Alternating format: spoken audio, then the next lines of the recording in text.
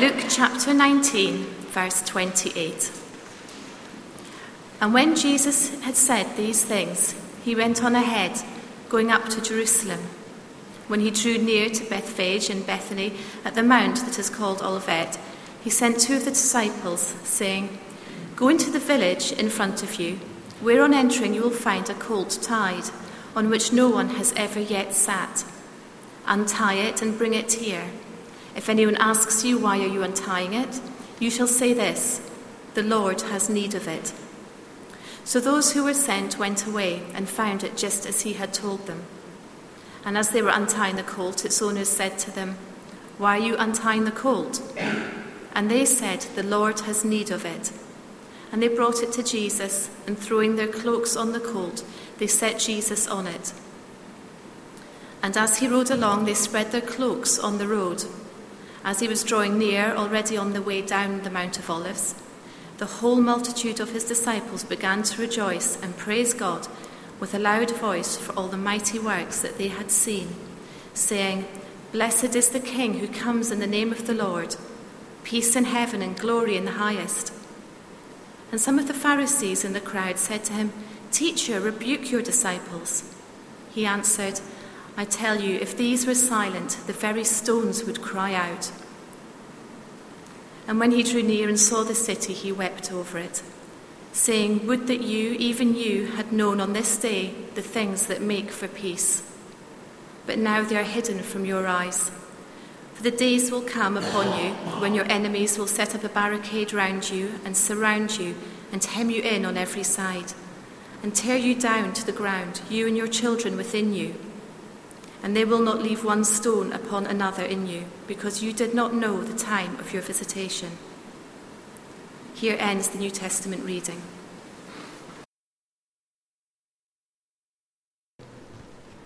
Heavenly Father, we want our lives, we want this church to be full of praise for the one who saved us. We thank you for Jesus. And so, Lord, we pray that you will speak to us now through your word more about him, help us to understand him better and his call on our lives. In his name we ask it. Amen. Do be seated.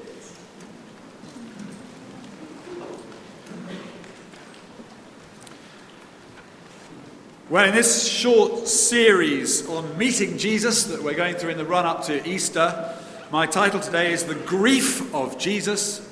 And the passage that we're looking at is that account of the Palm Sunday entry of Jesus into Jerusalem. It's in Luke chapter 19. It'd be great if you could have that open in front of you. It's there in the Bibles, beginning on page 878. Page 878, Luke 19, verses 28 to 44. If you're in the middle of a crowd, all going in a certain direction, or all reacting in a certain way, it is extremely difficult to respond differently to what the crowd is doing. You have to have a very clear head, strong convictions, a deep commitment to your alternative course of action, and a willingness to face whatever may be the consequences of taking a line different from the line and the direction that the crowd is taking. So if you're in a full St James's Park on a Saturday afternoon when Newcastle score, which happens every now and again, it is very difficult indeed not to leap to your feet along with everybody else, screaming your head off in really what is a rather undignified fashion. It is very hard to resist the crowd. It's a lot more serious, even more serious, when the issue is the crowd's reaction to God in the person of his Son. And what each of us needs to learn is how to follow Jesus, whatever is happening around us, and whatever direction the crowd is taking. And this passage that we're looking at can help us. It deepens our understanding of the full significance of those Easter events. It also gives us insight into the way that the crowd works. So I want us first of all to focus on the city, Jerusalem, and then on this colt that Jesus rides, and finally on the crowd, the city, the colt, and the crowd. And there's a key lesson in relation to each one of those. In relation to the city, the lesson is this: Jesus brings in a new age. In relation to that donkey colt, the lesson is that Jesus shows that he is the king. And then thirdly, the reaction of the crowd, we will see, is right, but it is unreliable. So we're going to think first of all about the city and that first heading. Jesus brings in a new age. Now, why do I say that?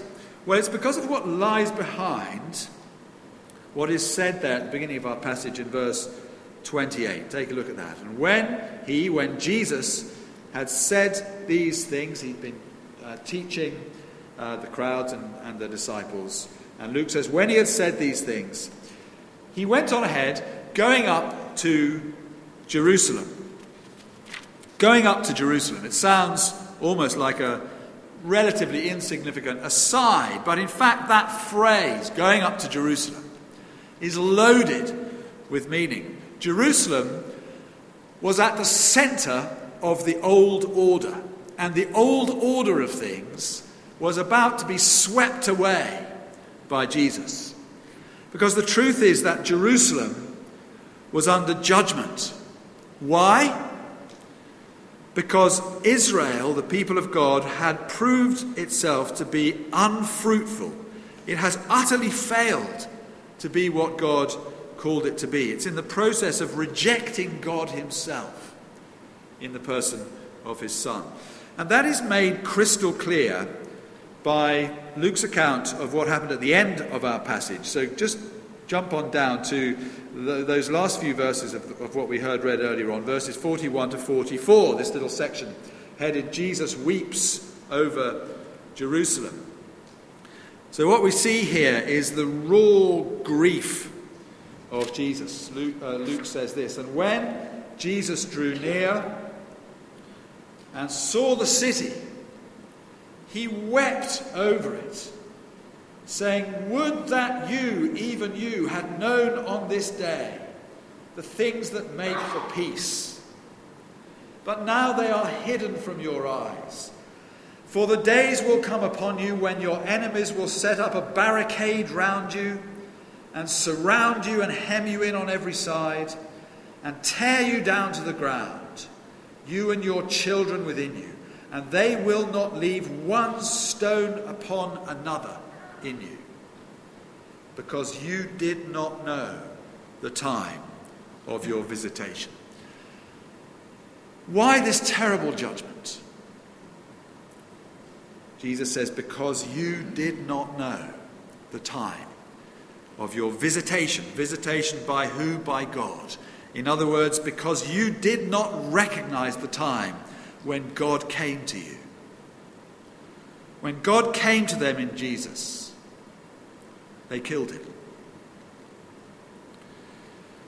30 years after Jesus, there was a Jewish revolt against the oppressive rule of the Roman Empire, and that revolution was ruthlessly crushed by the Roman Empire. Jerusalem was laid waste. The temple was reduced to rubble, just as Jesus had prophesied would be the case. And after the death and the resurrection of Jesus, it is no longer Jerusalem and the temple which is the focus of God's presence with his people. It is Jesus himself. Jesus brings in a new era. You could, for instance, think of when a building is sold and when the new owner takes possession. There is a new start. The old owners depart, there is a period of transition, and the new owners take over. The entry of Jesus into Jerusalem marks a transition to a new era in how God relates to his people. God's people will no longer be those who relate to him through the temple and the sacrifices that were made at the temple. They will be those who know God through faith in his crucified and risen Son, Jesus. So this little phrase at the start of Luke's Palm Sunday account, Jesus went on ahead going up to Jerusalem, marks the end of a long and momentous journey. Sometime before, Luke records how Jesus had set his face to go to Jerusalem. And it was Jesus, not Pilate, not the chief priest, who was the true ruler of Jerusalem, despite all outward appearances. Their fate and the fate of the city was in the hands of Jesus. Jesus was coming to die in Jerusalem. Jesus would rise from the dead in Jerusalem. Jesus loved Jerusalem. He wept over Jerusalem. He grieved for Jerusalem. But Jesus was bringing judgment on Jerusalem. So where does that leave us? Well, here are two things for us to take to heart. First of all, we must realize that it is not religion, but it is our relationship with Jesus that counts now. You don't have to be very old to face up to the implications of that and to understand it. As I look back in my own life, I can see that I grew up with a great deal of religion. Traditional church every Sunday, chapel every day at school. When I was in my early teens, I realized that it was not religion that I needed. It was Jesus. And I began to deal direct with him in my life. And my life was turned right upside down. It's the kind of thing that Fiona was describing to us earlier on as well. And every one of us needs to realize that it is not religion, but it is your relationship with Jesus that really counts. Secondly, recognize that in Jesus, it is God himself who is confronting us. If we come under judgment, why will that be? It will be because we did not know the time of our visitation, as Jesus said of Jerusalem's response to him. It will be because we did not see that in Jesus, God came to us. Jesus is the one with whom we have to deal. Our eternal destiny hangs on how we react to him, not on our religion, but on how we deal with Jesus himself. Because Jesus brought in a new age when he came to Jerusalem to complete his mission. So that's the first thing we need to learn in relation to Jerusalem. Jesus brings in that new age. The second lesson relates to the colt, this young donkey that Jesus rides. And it is this. So my second main heading. Jesus shows he is the king. It's a very striking thing that when Jesus needs something, he gets it. So he makes arrangements for his disciples to go and collect this young donkey. We know it's a donkey from the other gospel accounts. And then this is what happens, verses 32 to 35. Have a look at that. So those who were sent went away and found it just as Jesus had told them. And as they were untying the colt, its owners said to them, "Why are you untying the colt?" And they said, "The Lord has need of it." And they brought it to Jesus, and throwing their cloaks on the colt, they set Jesus on it. Now, what is Jesus up to here? He is fulfilling a prophecy about the arrival of the Messiah that God gave through the prophet Zechariah centuries earlier. It's there in Zechariah chapter 9, verse 9. We heard it read earlier. And it says this: "Rejoice greatly, O daughter of Zion. Shout aloud, O daughter of Jerusalem. Behold, your king is coming to you. Righteous and having salvation is he, humble and mounted on a donkey, on a colt, the foal of a donkey." And we know for sure that that's the right prophecy for this occasion because Matthew tells us in his gospel, he says, this is Matthew 21 verse 4, "This took place to fulfill what was spoken by the prophet." And then he quotes from this passage from Zechariah. So what does Jesus mean by this? He means that this picture of the entry of God's anointed king into Jerusalem applies to him. It's all about him. And by extension from that, Jesus means that all of the prophecies about the coming Messiah in the book of Zechariah, they all refer to him. And Zechariah speaks of the day when the good shepherd will be struck dead. And the significance of that is there in Zechariah chapter 13 verse 1, where the prophet says, "On that day there shall be a fountain opened for the house of David and the inhabitants of Jerusalem, in other words, for God's people, to cleanse them from sin and uncleanness. The death of God's chosen king will open the floodgates of God's mercy and forgiveness. His blood will become like a fountain that washes God's people clean of all their sin and frees them from the threat of judgment. But it's going to take an extraordinary and unique king who will give his life to serve his people in this way. It's going to take a saviour king, a king gentle and humble enough to come not to be served, but to serve.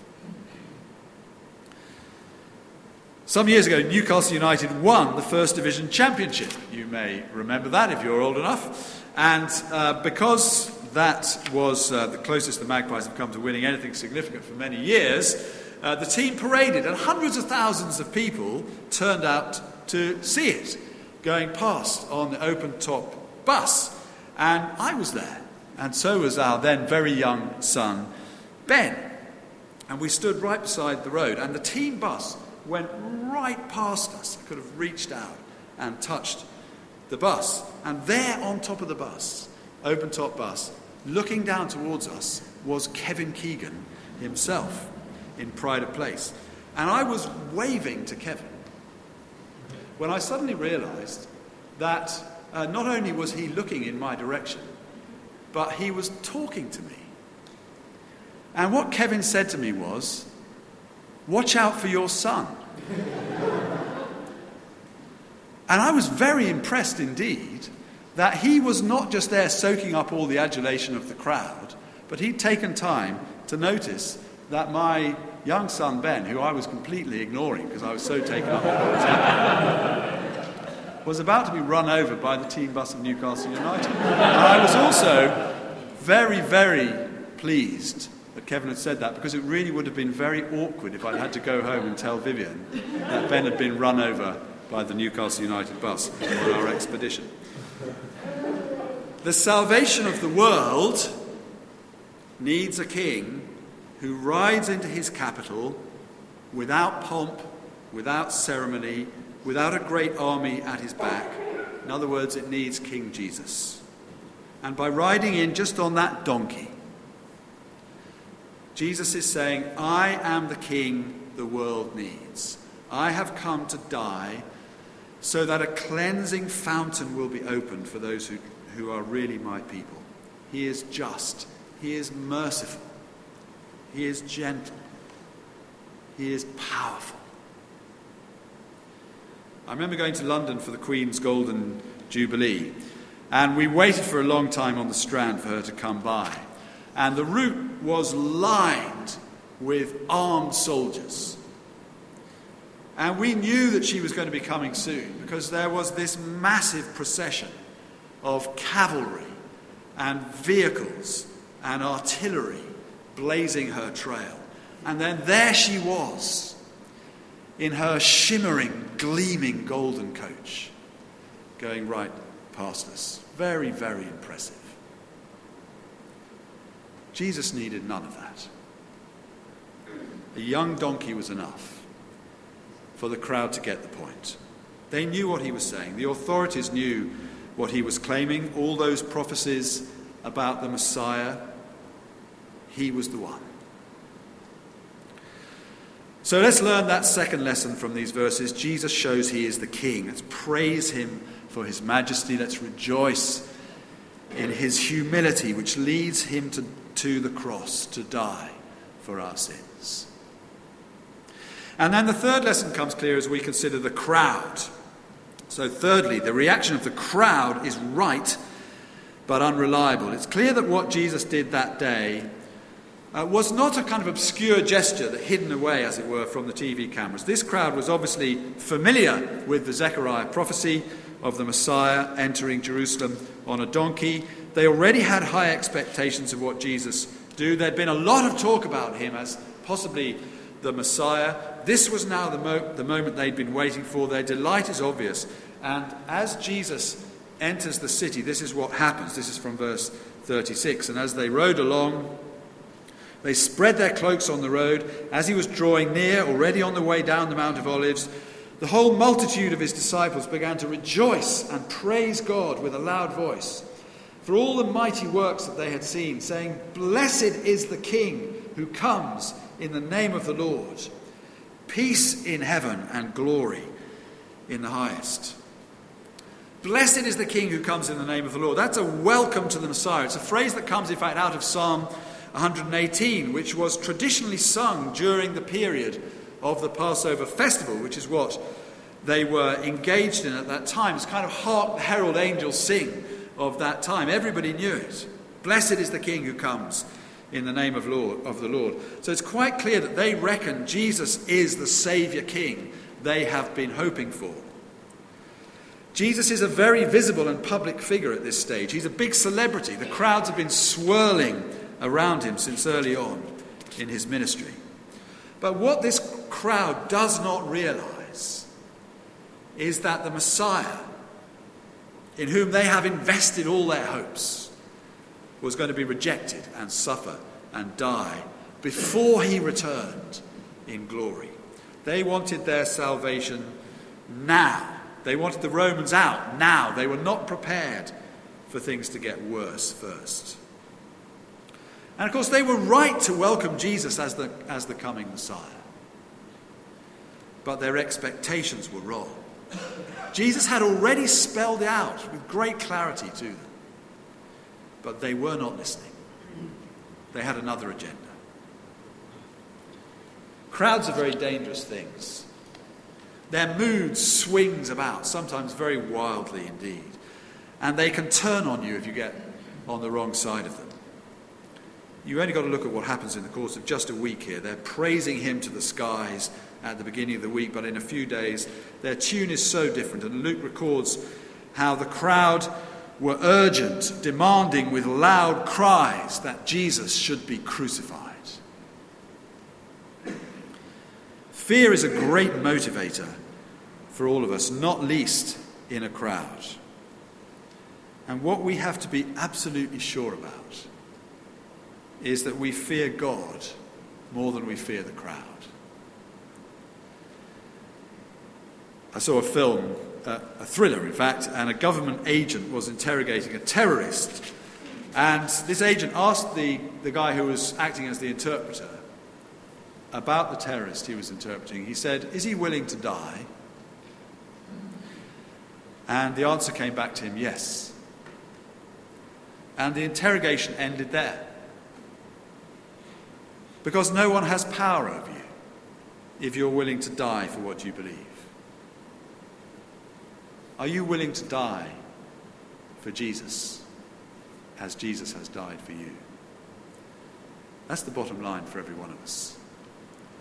Don't fear force, whether it's the power of the crowd or the power of those who seek to manipulate it. Who knows what the future holds for those of us who follow Jesus? The days are coming, indeed in all sorts of ways they're already here, when faithful followers of Jesus will have to stand firm against the crowd.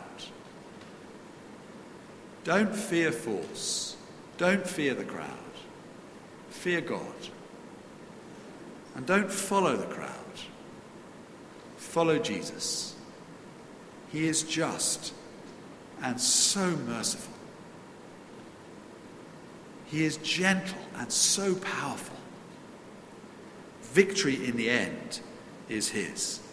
He is the King. Fear no one else. Follow him. Let's bow our heads to pray.